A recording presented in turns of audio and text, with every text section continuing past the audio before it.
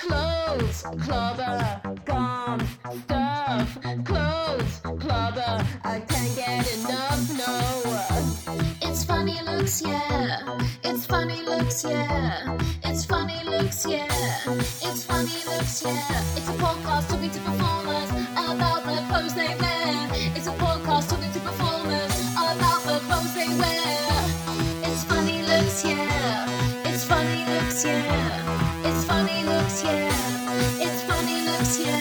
Clothes, clobber, gums, stuff. Who's clobber? I can't get enough, no. Clothes, clobber, gums, stuff. Clothes, clobber, I can't get enough, no. Hello and welcome to a very special episode of Funny Looks, the podcast where I speak to performers about the clothes they wear. This started off as a podcast where I mainly talk to comedians about what clothes made them feel funny, what clothes made them feel like they got the best audience reactions. But I'm branching out. I'm branching out to people who are multi-talented, performers, entertainers, presenters, and I'm super excited to have a very special guest today. It's Zara Janjua. Hello, how are you doing? Whoa, oh my God, I love your energy. That was a great intro. I'm doing great. How are you? I'm good. Do you know what? I just realised I missed out some of your roles. You're presenter, journalist, comedian, writer, producer, actor, style icon. Style icon. I mean, the last one's the most important, let's face it, right? Thank you. I'm clearly just someone that finds it really hard to choose one job in life. And I'm coming to terms with that now, I think, a little bit more as I get older. I enjoy the variety of what I do. So thanks for acknowledging that. And what I just find so exciting is to look at you and see somebody that has all these different roles, some public facing, some stuff that you do behind the scenes, behind the camera. What is it like having all these different roles, and what is it like choosing what to wear for each one? I have a lot of clothes. And, it's interesting you bring that up because I do actually have a lot of clothes and it's something that everyone who meets me does comment on. I'd rather not, but I feel like it's just a very natural thing for me I'm like a magpie. I wonder whether this is part being part South Asian. That I like stuff and shiny stuff, and I see things and I'm like, oh, I have to have it.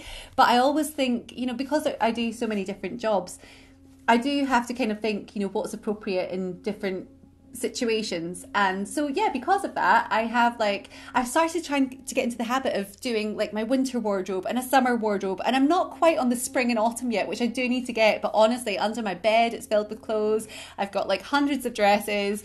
I really love it because I love the variety again in what I wear, and the fact that you feel so different, don't you, depending on what you put on. Yeah, definitely. And it's funny, I did a little Google image search on your name just to see what kind of clothes you're wearing. Uh-huh. Different dress in every picture, I swear. I absolutely loved it. I was like, different dress in all these like press pictures and stuff. I was like, that is awesome. That is thanks. So cool. Listen, I take the opportunity when I know I'm getting press pictures. I'm like, hey, that's a new headshot. I don't want any of them to be the same. So of course, I do. But also, when I first started out doing stuff on TV, it was a far more serious role. So a lot of my clothes, especially the dresses and things that I was buying back then, were sort of bright coloured office style smart dresses. Ones that a newsreader would wear because, well, that's my job, that's what I was doing. So I didn't ever want to look too dowdy and I didn't ever want to look too formal. But it was a serious job. And so, if I could buy, a beautifully cut, well-designed, bright green dress, as long as I wasn't on a green screen that day, fine, because I made that mistake once when I wore that dress and just disappeared. I was just a floating head. Having to wear lots of suit jackets back then, or blouses and shirts and things, or those lovely sort of smart tailored dresses. I wore a lot of those with like really chunky jewellery. I remember this like really flamboyant, because it was kind of like that's the only real way that you can make your mark or to be unique in any way when you're presenting, because they say you usually from the waist up, so it was kind of having really funky big chunky jewellery, and there was a lot of that, and I still have all that costume jewellery that I really don't think I've worn much since, but I keep convincing myself that I might be wearing it again at some point. So I'm a hoarder. Me too. Like, I'm just sitting in my room and around me there's just like a clothes rail, like with like just mad stuff on it. But yeah, I wanted to ask you actually, because you started off in kind of like print journalism and then you went into like the sort of broadcasting, presenting roles. And you say you went for that kind of like smart, businessy look. But what was it like going from the kind of private sphere, or it's not private, but you know, the kind of like going from, oh God, how do I even word this? Just going from writing to presenting. What was that transition like? Yeah, sort of behind the camera to in front. It was, well, my shoes changed for one. When you're a print journalist and you're out running about all day, the last thing you want are like high heels or uncomfortable shoes. And so, you know, I always remember having quite comfortable shoes or a pair of like trainers. I always had a big bag because I always had to have lots of stuff in it. You know, you would maybe be out covering a story at court or whatever, and you would be out all day.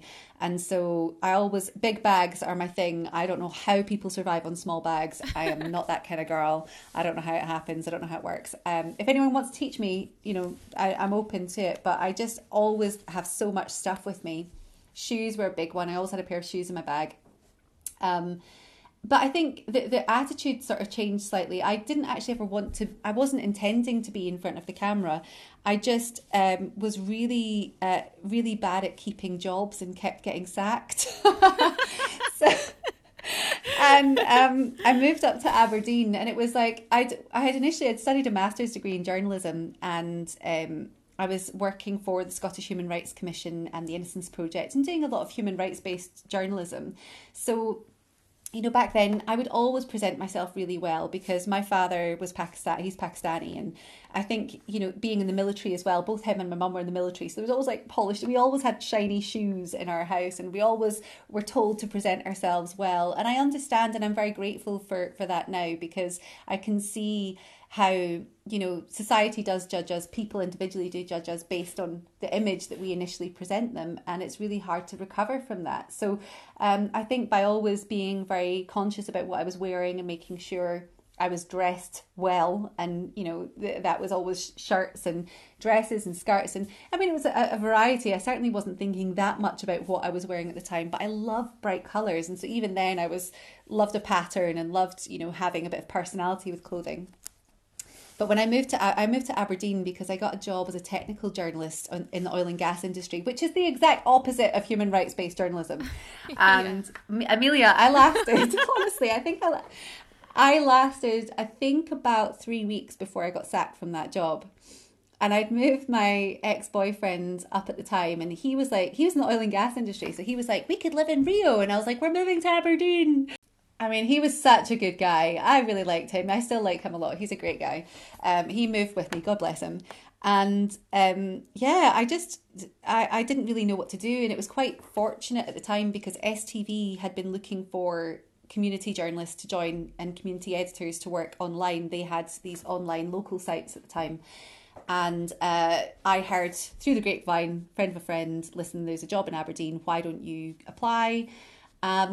I got that job and started there working sort of on a computer really every day. Online journalists, you know, many of them, we don't get out much. So it was an office-based job, and it was in front of the computer and, you know, drafting press releases. And it was the first time, however, that I was in a newsroom. It was a small newsroom. And I was just exposed to this real energy, and it looked so fun. There were people running about with cameras and shouting headlines and, you know, deadlines. And it was like, run, run, run, breaking news, stories everywhere. And it just was like, wow, this is really, really cool. And it's not something I had studied. It's not something I had ever been exposed to. So, I just got really interested in it and was staying late to work the auto cue because they always needed someone to work the auto cue in the gallery and no one was ever available. So I was like, I'll stay after work and I'll do the auto cue, and started just picking up bits of work. And eventually it's Andrea Breimer, who's the presenter in Aberdeen. She came to me one day and just said, listen, Zara, I can see all this work you're doing. And, you know, I don't know why, but, you know, no one's going to really help you. Unfortunately, there's nothing set up here to assist you and to move you forward or change your career direction. But I can help you by teaching you how to present. So we started, I know, it was amazing. And yeah, she taught me how to newsread. I remember the first time I sat with like a news script. And honestly, if you've never done newsreading before, like I didn't have a clue what I was doing. And I was just kind of reading it like a wee story. Like you might read like your nephew, like once upon a time, there was a man who was arrested. He was arrested, yes. And he was sent to court for 2 years. Interesting. And I remember reading it and just she was looking at me and laughing, and she was just so good though at teaching me how to be a newsreader, how to how to also read from autocue, which was fantastic. And after about 2 months I had a great show reel, and she helped me apply for a few jobs, and I actually got one of the jobs internally, which was based then in Edinburgh. So sorry to the boyfriend, moving again. Still not Rio, but we're moving again to Edinburgh, a little bit fancy, a little bit more exotic. And we moved to Edinburgh, and I took a role as a production journalist for STV at the time, which was like reading late night bulletins, but also putting together scripts, learning a lot more about sort of technical language and the technical job of an on screen journalist, which was something again that I hadn't done. So it was really exciting. Yeah, and I mean, it's funny that you were in like an office at first, you know, and because you're such a bubbly, charismatic person. Like, I can't imagine you not being a presenter at this point. Do you know what I mean? Like, did people ever say that to you before you had that kind of support from, oh my God, I've forgotten her name now. That sucks so bad. The presenter that helped me. Mm-hmm. Yeah, Andrea Breimer. No, it's fine. She's amazing. And honestly, I love giving her a shout out anytime, any opportunity I get. I'm like, Andrea Breimer, she did this. It's your fault, Andrea. It's your fault. I'm doing this now. I think that people did, I don't know, you struggle in life, don't you, to necessarily, you don't always know first off what you want to do, and our whole lives, I think, are spent trying to carve out who we are and find, you know, the real meaning of our own lives. And you go through a process of elimination, I think, in life with everything. You know, I'm still on that process of elimination with boyfriends, so, you know, I haven't quite figured that one out. Keep on trying on different sizes and different fits and styles and be like, yeah, it doesn't really work. That one doesn't really fit. I'm still not really sure yet. And that's what it was like with jobs. And I think probably there were a few remarks. I think I just had, I loved a chat. Amelia, I love a chat. It's a skill, actually. It's a skill.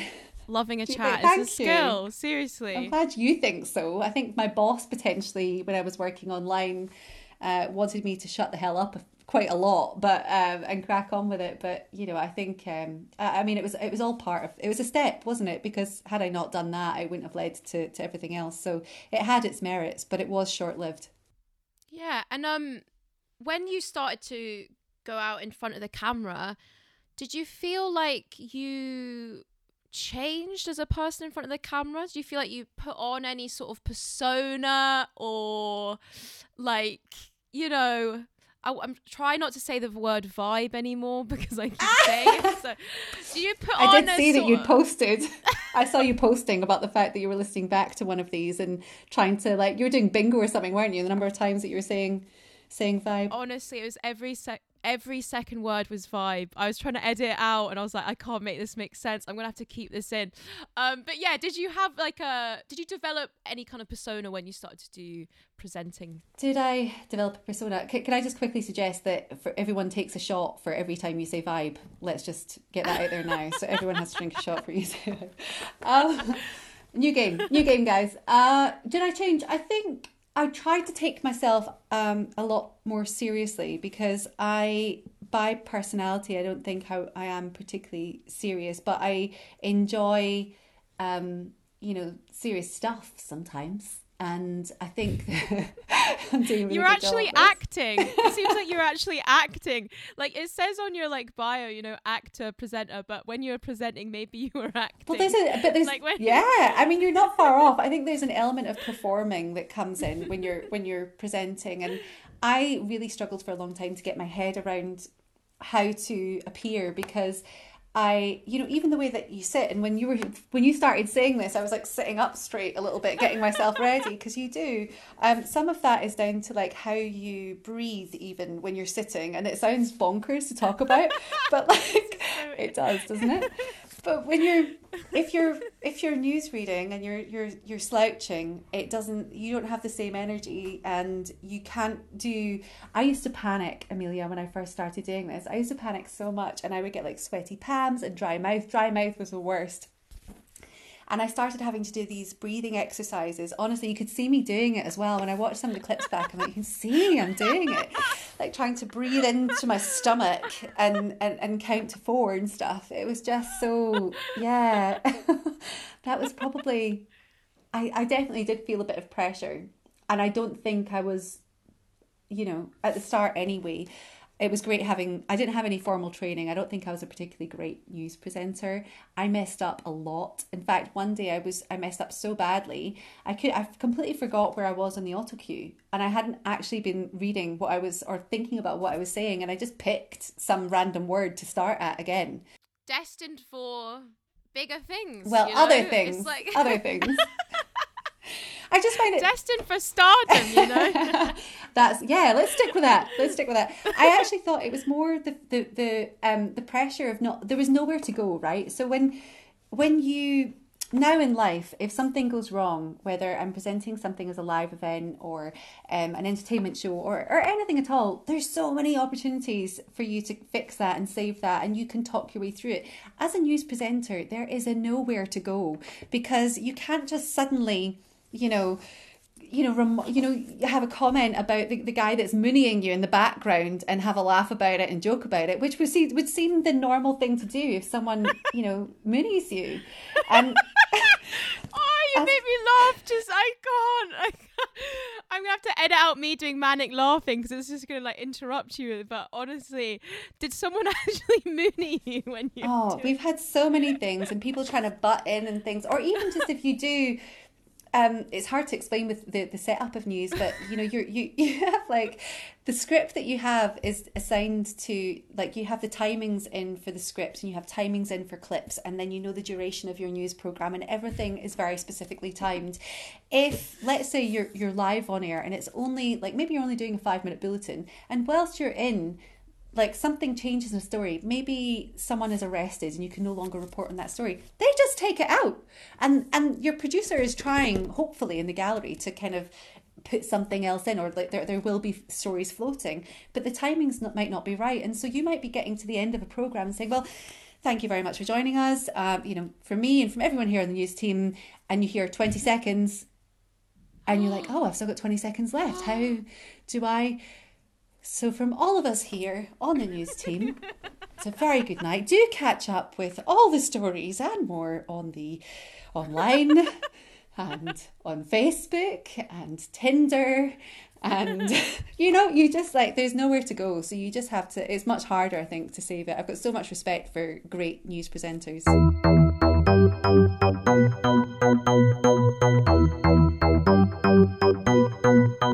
I was just thinking that, so doing news reading and presenting was like a very high pressure situation. Now, we actually met doing comedy, and I was just wondering, how did you find the comparison between the pressures of live presenting versus the pressures of live comedy gigs with an audience? Boom. I mean, woo! It's different, right? It's definitely a different environment, different situation. So just to kind of give it some context, I got into doing stand-up because I was working as a reporter and an assistant producer on a late night chat show that was like very fun, entertainment focused. Lots of comedians would come on. I, at the time, was doing a strand for the programme that was like about beauty, and I was trying things like, I think we had planned leech therapy, beer baths, vampire facials, and I was also doing a colonic, and the colonic did not go very well. And I was telling this story. I was telling the story of why the colonic did not go well to a guest, because that's how appropriate I am as a producer. And I was giving them lots and lots of detail. And it was Jan Tarasorn, who's an excellent Scottish Thai comedian. And he had a fringe show that year.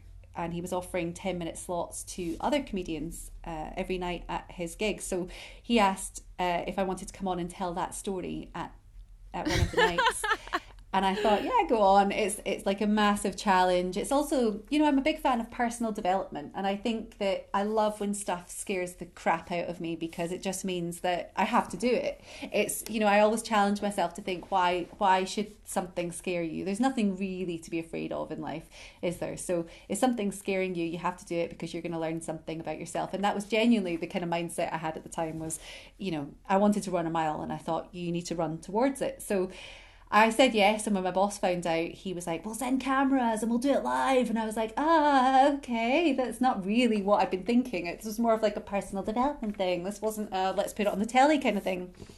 So that's how I got into it. And, you know, as you'll know from the scene in Scotland, when you are new and trying to come in, especially as a woman, I found it very open and very welcoming, and lots of people that want you to do well. I think that there's a lot of people out there, especially that run nights and that did run nights, that want you to do well. They want you to be on. They want to see more diversity. And so that's how it kind of opened up. But I definitely noticed, so first of all, when you are doing a live broadcast, okay, you do not get to see the disappointment on people's faces. When you're bombing at comedy, you absolutely get to see that. And so I was aware of that it was going to be different. I had been presenting a lot of live events, which is just something that happens when you're working in TV and sort of in front of the camera. Lots of organisations or charities and things do get in touch when they're looking for people to host events, you know, fundraisers, dinners, and they ask if you can do it. So, you know, I had been in front of a live audience before. I definitely think, Amelia, it did help. The fact that I had all this experience, I didn't feel the nerves in the same way. And when I did experience them, I think I was able to cope with them. And, you know, I've never really said this before, but the thing I struggled with the most was actually being backstage, because it would really stress me out, and I felt like I couldn't relate to everyone else as much. And I had a real lack of understanding for what everyone was going through, because I wanted to have a good chit chat backstage. I was like, oh, hey, how's it going? And, you know, that it's not always the atmosphere backstage. I was going to use the V word, but I'm not going to use the V word. I'm not going to say vibe. Backstage vibes, baby. Yeah, I guess it depends. Like, it just totally depends on the gig. It depends on the venue, like who else on the lineup. And I can say that sometimes backstage I want a chat, but if I'm like really nervous, I actually can't speak to people. It's so weird. Like, I just become a different person. Do you know what I mean? I'm literally just like looking at my phone, looking at my notes. Probably if I've like had a bad gig the sort of like night before or whatever, do you know what I mean? So that means I'll be in a very like reflective place. I'll be thinking, I'm gonna think my way to this being a better gig, you know, like one of those nights. So yeah, I can probably relate to both sides of what you're talking about, like the like chatting backstage and feeling like, oh shit, maybe maybe I should be doing like a fish out of water. I was like, I don't feel like, you know, and I think because of the way that I feel like maybe I'm quite a personable person, and that's my personality, and, you know, I like to make connections with people, and it felt like a really nice opportunity to have a chat backstage. And so I guess my initial impression was, oh, it's not very friendly. And I think that's just how it felt, like, oh. And then I started having all this doubt, like, you know, maybe they don't want me to be here because, you know, it's classic. You have imposter syndrome, and I had it so much when I first started out in comedy because of the way I got into it. You know, the first gig that I ever went to was, we put it out on TV. In fact, the second gig as well, when STV found out that I had done a gig, I have a charity, the STV Appeal, and they had this show called Ha Ha Hamilton that they put on every year. And they got in touch and said, oh, we see that you've done some stand-up. Do you want to come along and do this other gig that we've got just to raise some money? Amelia, I said yes to this. I didn't ask how many people were going to be there, who else was on the list. I didn't ask anything, which is just classic me. Yeah, sure, I'll do it and I'll turn up. I turned up to do it. Didn't realise it was like a 2,000 capacity theatre that had sold out. This was my second gig.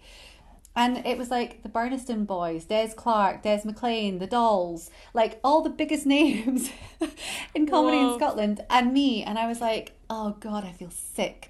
I was just like, what the hell, Zara? Why do you never ask questions? You always do. You're always doing this to yourself. You know, I really had a word with myself backstage. But, you know, I also then just wanted to kind of chat to everyone because that's how I deal with my nerves. I'm totally losing track of what I was talking about. Well, we're just talking about like the differences between presenting and doing live comedy. I was wondering, do you remember like what you wore for those first couple of gigs, and was it quite different from like what you would wear when you were doing like slightly more like formal jobs? Yeah, I don't know. I think something I was really aware of when I first started out was just having not wearing anything too sexy on stage. Not that I was walking about in like lingerie or anything, you know, but I was aware of how things were going to look, not being nothing too low cut. Nothing. I didn't want to appear too girly or too sexualized in any way. And that was because I thought I don't want to put myself at a disadvantage from the off, you know. I already thought I'm going to be facing potentially a lot of criticism being on stage, and at that point my mindset was very different. I didn't think I was particularly welcomed into the industry, and you know, and that was from, I feel like everything's coming full circle, from potentially experiences backstage, but also, and that's what I was on before, the line of thought was imposter syndrome. You know, I was, most of the time when I was doing comedy, I was there at the start because of the gig that I'd done that had been on TV. And I was quite sure that after that, having these sort of negative experiences or experiences where I didn't feel particularly welcome because I didn't understand the atmosphere backstage, I started to wonder, do people really want me here? Do they think I'm only here and I only have this gig because, you know, whoever's organised it thinks they might get on TV or they might get some exposure? And I really did have that for such a long time, just thinking maybe you're not that great, or maybe it's not that good, and maybe you're not that funny, and maybe it is just, you know, people do want on TV. So it did take me a long time to get over that, and I did feel that, you know, I just wanted to kind of blend in on stage. I didn't feel like I necessarily wanted to stand out. Like the idea of walking out in a chicken costume or something would just be like, never gonna happen, you know. So yeah, I was aware of that, and I just tried to be really quite sort of plain and not make too much noise. Yeah, and that sounds really hard to deal with, like all these worries and, you know, trying to kind of like work out what people are all about. And I think that does happen in comedy, and I'm just sorry that you had to deal with that. No, I think it's so difficult. normal though. No, it's normal though, and this is the, you know, I think we do need to talk about this because, you know, we a lot of us, especially I feel that women have it, although I do know that so many men have experienced imposter syndrome too. These are thoughts that I do tend to think, you know, unless you have a raging ego and are a massive narcissist or psychopath, of course you're going to have self-doubt, and of course you're going to have moments where you need to reflect on, you know, where you are with something, and, you know, am I any good? And actually I feel like the more intelligent you are, the more often you ask those questions to yourself, because you look for self-development and you look for self-reflection. And that's all it was. It was a process of me being very new to something, very different, you know, part of my career. And I experienced this in every single part of, you know, my career. Every job I do is that, really, you know, can I do this? Am I able to do this? And it's the difference between someone then that does it and someone that doesn't is that you're either going to give in to that voice or you're not, and you're going to work through it, and that's just what you do. You know, I feel like it's a part of a process, and the more I've thrown myself into new jobs and new career strands, the less I hear that voice, or the quieter it gets, and it becomes a bit easier just to think, you know what, it doesn't matter at the end of the day, you know, if I'm crap at this or I'm not. Just, am I having fun? Am I enjoying it? Am I learning something about myself? Am I making some sort of impact or change for the better? Well, then crack on, you know, and you do just get on with it. So I'm glad I went through it, but it definitely was there, and it's only in hindsight that I look back on that time and realise that's what was happening. Yeah. And thanks for sharing your experience of that, because I know sometimes it can be hard to talk about. I don't know, to be honest about that kind of thing, I think can be hard. It's interesting that you mentioned that, you know, you didn't want to dress sexy to give yourself like the best chance. Where do you think that comes from? Because I think a lot of female comics that I've spoken to have experienced this, myself included, actually. Like, I feel like when I dress like sexy, the gigs don't go as well. And I was speaking to Kat Hepburn, who's a poet, and she said she doesn't really experience that as much in the poetry scene, but she was actually talking about, she was saying there is a movement now she's noticed of female comics being like, I'm going to dress sexy, deal with it. Do you think if you were to go back to gigging now after kind of, you've had a few different like jobs and life experiences since those gigs that we've kind of were talking about there when you first like went into doing stand-up, do you think you would just kind of just go for it and dress sexy now? No, I wouldn't. But I wouldn't for the right reasons. Mm-hmm. You know, at the time I was kind of doing it through sort of fear, but also, you know, I think now I understand that, you know, it's kind of that my image, whatever that is, you know, I often think about it. It's been difficult for me to kind of process through life in some ways, because coming from, I was brought up as a Muslim, I was brought up in you know, quite a traditional South Asian home, and you know, I know my mum's Scottish, but you know, we were brought up in a very strict you know, household, and were sent to Arabic school, and we had, you know, it was always enforced on us to particularly me, to dress modestly.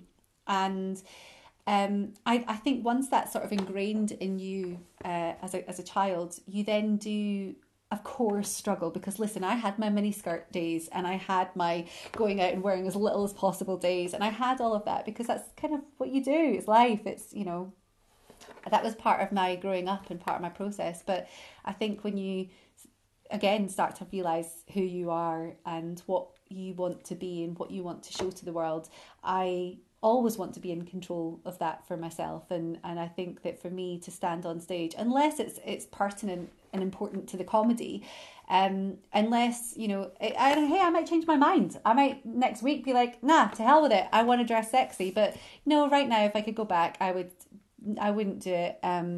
And I would focus more on the writing, which is, you know, something that I absolutely love now. And if anything, you know, that time where I wondered whether I could perform on stage and whether I should be performing on stage, and if I was any good at performing on stage, that's led to me thinking more about, well, actually, what are you saying? And what's the writing? You know, what are you actually saying? What are you writing? What do you want to communicate to people? And had I not had that moment, I wouldn't now have a comedy writing career, which has been, you know, one of the biggest and best things that has happened to me in recent years. So everything happens for a reason, right? Yeah, and I was about to ask you about that as well. Like, I've seen you've been in like BBC writers' rooms, and you've been commissioned to write sketches and star in them for BBC Short Stuff, and it's so awesome. And I saw your sketch for Short Stuff recently, and it's funny, but it also has like, you know, serious undertones, which like, that's awesome. And you're in a park, and this creepy guy.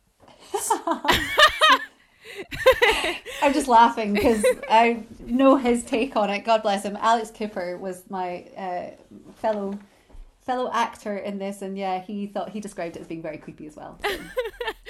And he comes over to you and starts asking you like really inappropriate questions about like your Scottish Pakistani heritage, and then you hit back with like wisecracks and witty comments, and it is such a brilliant sketch. How did you like write it? Like, what was the process behind it? And also, like, how did you decide what to wear in that sketch? Because you're wearing the cutest like kind of like almost like mint green jumper with like little beads on. I know that I just went from talking about a very like serious topic, you know, a sketch that's about racism and people having like prejudices towards other people, and then now I'm going into the jumper. But tonal change. That's all right. We can take it. I like that I just did that. I feel like that makes me look like bad. But No, this is a great. Yeah, I love writing it. So interestingly, no one's actually ever asked me, or no one's asked me about the process of it. So, I was. I do stuff in the BBC Writers' Room. I got through to the Comedy Writers' Room a couple of years ago with a sitcom, and part of that so the sitcom was circulated to a few sort of producers and production companies, and BBC Studios came back and said, listen, we really like it, but we're kind of looking at how we can, maybe reformat bits of it so that it could be, smaller chunks. And there was a bit in the pilot where the main character does a sort of 10 things not to say to a Scottish Pakistani, and she's trying to create viral content online, and they kind of said, how can we take this bit and make it something else? And we had a chat about it, and I went away and worked on a few ideas, and there were a few ways that it could have been remodeled and refashioned to suit the format, but that was what we ended up doing. And it was just, sometimes when you take something apart so much and you play around with it so much, you're kind of like, I honestly was so nervous about it coming out, because I've never done, it's quite daunting when you've written it and produced it and you're in it, and you kind of feel like, well, if this bombs, then it's all on me, and sorry to everyone who gave up their time to be on that for nothing. So yeah, not that I like to put pressure on myself or anything, It was so much fun making it though, and I had a really good team involved, and I think on the day I was very aware. So we were filming it in Bishop's Park, which is down in London. I don't know why I laughed at that. I don't know why I laughed at that. Oh, why am I laughing at that? We filmed it in a park. I'm like, Do you know what this is, Amelia? We're just vibing off each other. Yes, we are vibing so hard right now. We are vibing so hard. I'm allowed to say vibing. Okay, that doesn't count. That's on the allowed list. Okay, that's on the allowed list. That's like a C category word. Okay. So it was a cold day, and it was in October last year, so it was a wee bit chilly, and I think I just wanted to have a little bit of personality with it, because I do like nice bright tops, and it's kind of like little sweeties, the sweeties that you get that are like the white buttons with all the coloured toppings on them. Jazzles. Thank Everybody you. that watches my stream fucking hates Jazzles. Honestly, I don't know why. Honestly, I love a Jazzle. When I'm like, I love them, believe me. I'm obsessed. They're aesthetically pleasing. They're retro. I actually love... Do you think like you chose that because Jazzles are quite a sort of traditional Scottish sweet, I would say? Am I just trying to like add meaning when there isn't? I mean, I actually chose them because I hoped that you would invite me on this and we could have this conversation, and that you would be so enthusiastic about them. I'm not joking though. I was watching it and then I was like, what is on the top? I was like, I can't zoom in. I couldn't see it properly. So now that you've told me, I'm like, oh, that's awesome. That's them. Yeah. So it's actually, I do a lot. I love vintage stuff, and I love, thrift shop type stuff. And my flatmate at the time, Maddie Ann Holt, she's also a comedian. We were living together in London, and she was kind of looking through some stuff that her sister had bought and didn't want anymore, and she picked up this jumper and she was like, I'm just gonna give it to the charity shop. And I was like, hold on a minute. Hold on 1 second, please. Let me take a look at this. And I totally fell in love with it, and it's probably one of my favorite little jumpers for just to crack on with some jeans, or to have on with I just love it under like a little jacket as well. We didn't have that much of a discussion around what we were going to wear. It was more about what the other character was going to wear, because I kind of felt like I was playing myself in this, so actually I could just get away with wearing pretty much what I wanted to, but I was thinking about the warmth, so that was the only factor. Oh, because that's like super interesting, because I was actually going to ask you whether you were playing yourself. And it's like, you totally were. If you were like just wearing your own wardrobe, like, that's cool. Yeah. It's also much easier when you're acting and you don't have any training in acting, when they just go, just be yourself. And you're like, oh, well, I know how to do that. So like, I will genuinely just be myself. I don't have to, enunciate in a certain way. I don't need to, pretend that I'm someone that I'm not. So it was much easier. There's so many like cracking lines in it as well. That sketch is like every like second line is a joke. The back and forth between you and this other character. And you know, when you said it's about what the other character is wearing, he's got the jumper over the shoulders, man. That's he's a right fanny, isn't he? the jumper over the shoulders. I love that stylistic choice, you know. That's a great choice, and yeah. So thanks. Yeah, we definitely had lots of chat about him because he's great though. Alex, I'm hoping to do a bit more sort of comedy stuff with him in the future. But Cool. he was also he was great. I mean, that line, there's a line in there where oh God, what is it? There's a line about Bublé, Michael Bublé. Yeah, and that was all him.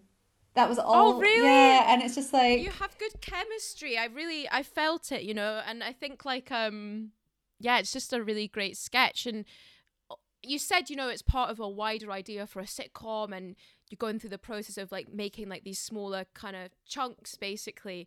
But as a standalone sketch, it's so powerful. yeah, I can't tell you how delighted I am that that's actually the case, because as I say, it was taken apart so many times, and I just kind of thought, I don't know if the heart is still in this. But actually, sketch writing, that's the first sketch I've ever really written, because that's not, I don't come from a background of writing sketches, and you know, I'm writing sitcoms and longer form screenplays now, so that's what I'm used to. And actually, what's interesting, I'm in the ITV comedy 50/50 female pilot club, and I have this amazing mentor called Amy Schindler. She's just great, and we're working on something at the moment. And what she's doing, what you just said there about there being a pun, every line was a pun. She's kind of stripping back on that a lot now, and she's like, you know, there's this real trade-off that happens when you are making sketches, where you kind of decide, let's forego the character building stuff for the gag, and that you have to flip on its head then when you're writing, you know, comedy drama. And it's like everything has to come from the character, so you're not just going for the easy puns. So I'm loving it. I'm really enjoying the process of you know, learning more about this industry and about writing and why things work and what my style is with it. That's just so interesting what you said about how there's like the kind of like contrast between like sketch writing and stripping away the characterization for puns, and then going into writing like longer form, which is the flip of that. I never thought of that before. That's probably why I'm not a writer. Clothes, clubber, guns, stuff. Clothes, clubber, I can't get enough, no. That's so cool that you've kind of, wow, what a journey you've been on creatively and career-wise. I'm so happy to have had you on the podcast to talk about all these different roles that you've played. And like, do you feel now that what you're doing creatively is like you? Do you feel like you've kind of got to the place where you're like, now we're playing with fire, baby? I've never said that before in my life. I have never said that before. What am I saying? Now we're playing with fire, baby. Like, what am I saying? Anyway, is that where you... all these sparks that are flying, clearly. Fire, baby. Oh, I love it.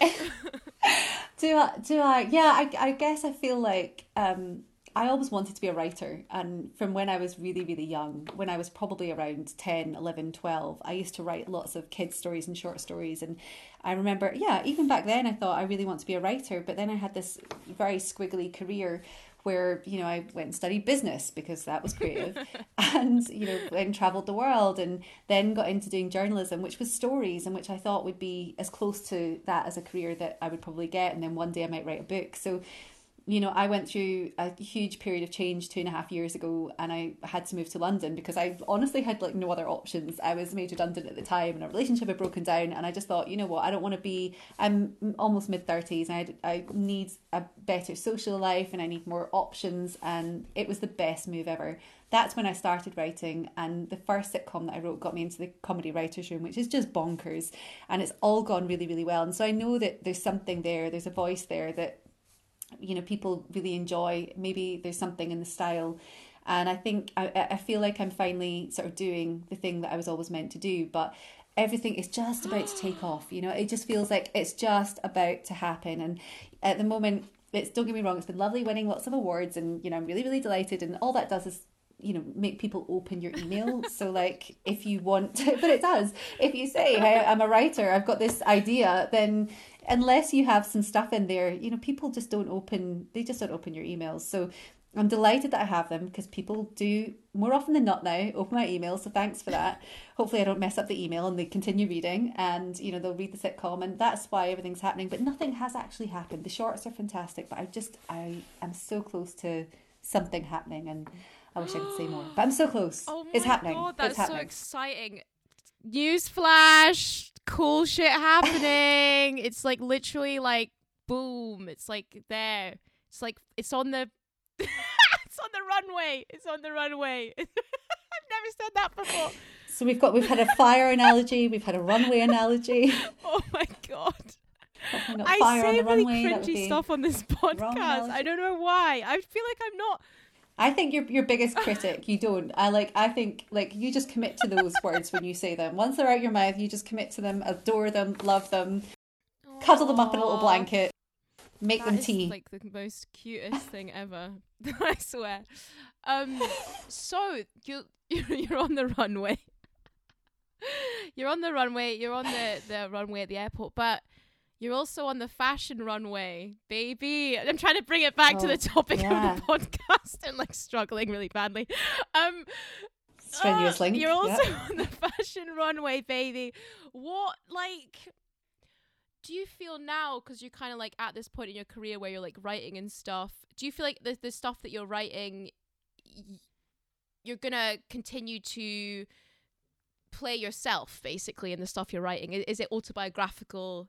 I mean, a lot of the stuff naturally is because that's you write about what you know, and I would say that. So I have 4 pilots at the moment that I'm working on, and all the characters are loosely based on me. I mean, they're all half Scottish Pakistani, so go figure. I mean, see, in 3 years' time, there might be 4 shows with a Scottish Pakistani featured in them. So I mean, that would be amazing, but that's probably not going to happen.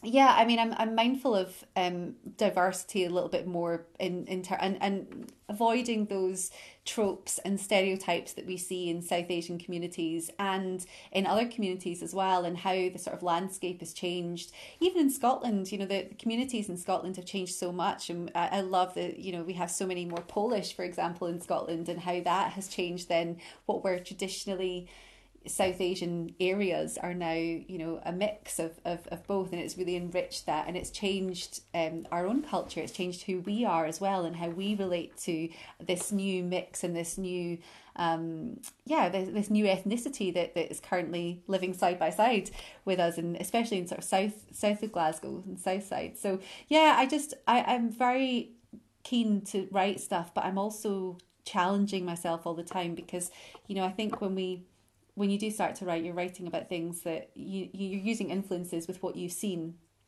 and you have to kind of revisit a lot of it and think, why is it reflecting the right message and the right demographic, and you know, what's the point? You know, what's the point in saying anything if you're not going to say something different or unique or individual, or that it's just really personal to you? And while I don't want to pretend I'm on some journey to like change the world, because I'm not, I actually am writing at the moment just more of like for myself, it's more like a self-pacifying type thing. It's, you know, it feels really good to be writing, and it feels really good to be learning, and I just have a really open mind with it all.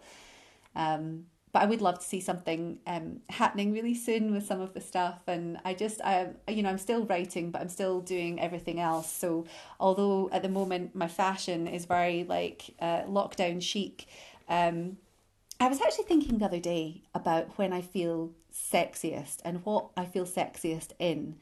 And it's workout clothes. Oh my God, I love that. Workout clothes. Yeah, oh my God. But it's like, for me, it's like the endorphins, man, the lycra. I'm out running. Ooh, I get the horn. But when I'm running a lot, I get really horny. That is all I'm going to think about now when I'm out for my daily constitutional. Thanks. I know, I honestly was feeling it. And then my friend was like, you know, it can be because you're running. I was like, yeah, it's the upwards, getting hot and sweaty. It's the upward swing out of depression that brings me into horniness. Do you know what I mean? It's like 3 months. That's just who you are. 3 months of like not running, feeling shit, and then I start running again. Then I start to feel good and sexy, and then I just feel really horny. But it's fine. I don't know why I'm saying that. The life cycle of Amelia. We're not supposed to be talking. To teach this in biology. We're not supposed to be talking about my horniness. I'm trying to think. What's the like? I'm thinking of like, what's the summary? What's the conclusion here? How are we gonna land this plane, baby? I think we're gonna land it on a slippery slope with no. I think it's horniness. like, you fuck's sake, I fucked it. I fucked this podcast up again. I've fucked it. Honestly, I keep I fucking love it up. It's natural. I keep fucking it up. No, you don't. I think the only way you're fucking it up is by thinking that you fucked it up. You haven't fucked it up. So you started off your career with like being like at a computer exclusively, and then you went out into like presenting serious stuff, and you were like, oh my god, I'm not a serious person. And then you did like stand up, and then you went into writing stuff that's funny but also personal and also like based on your life. And now you get to kind of get this really nice mixture of all the things that you've been doing throughout your life, and you're just in this really cool, awesome place, ready to take off, baby, in an authentic and cool way. Does that sound good? Well, that really sounds good. Babe, that sounded so good. And do you know what? I absolutely love that the place I am at the moment in life allows me to tap into different parts of my career and different strands. And with that does come a very big wardrobe and lots of choices. And sometimes it does feel like, I like that I get to play around with identity a little bit, because I play around with identity a lot in writing. And, it feels like that in life that, I'm going from, I do some very serious work still in business, and that's great, and I love that wardrobe and I love kind of that style, but it's just I could shop. I love shopping, but I also really like sustainable fashion and vintage, and so that's where I think I kind of have my own individual style, but I don't see my wardrobe getting smaller anytime soon, that's for sure. Yes, come on, that was the best closing comment ever. You're the bloody best, honestly. That was, how did you do that? It's all your years of journalism and writing. You just wrapped it up. Thank you so much. I was struggling there. I was like, I don't know how to bring this home, baby. I don't know. And you just be like, right, let's do it. Let's do it. Well, thank you so much for being such an incredible guest and thank you for having me. Sharing your life story. It's so exciting. And we can see your stuff online, and we will be seeing more of your stuff online, and watch this space. I've never said watch this space before, but I'm saying it. Watch this space. Zara Janjua is gonna be making it big. Here we go. And Amelia, I love you. You're just brilliant. Thank you. Well, that's the ego boost that I needed. That's the only reason I do this podcast. No, I'm joking. So thank you so much, and to anyone listening, thanks for listening. I hope you enjoyed this, and you can check out all the episodes of Funny Looks, and check out Zara's work on Twitter, Facebook. I mean, is Facebook dead? I don't know, but she also has the most incredible website I've ever seen, which is like amazing. So check it out. There's always new stuff on there. So yeah. Clothes Clubber, gum, stuff. Clothes Clubber, I can't get enough, no. It's Funny Looks, yeah. It's Funny Looks, yeah. It's Funny Looks, yeah.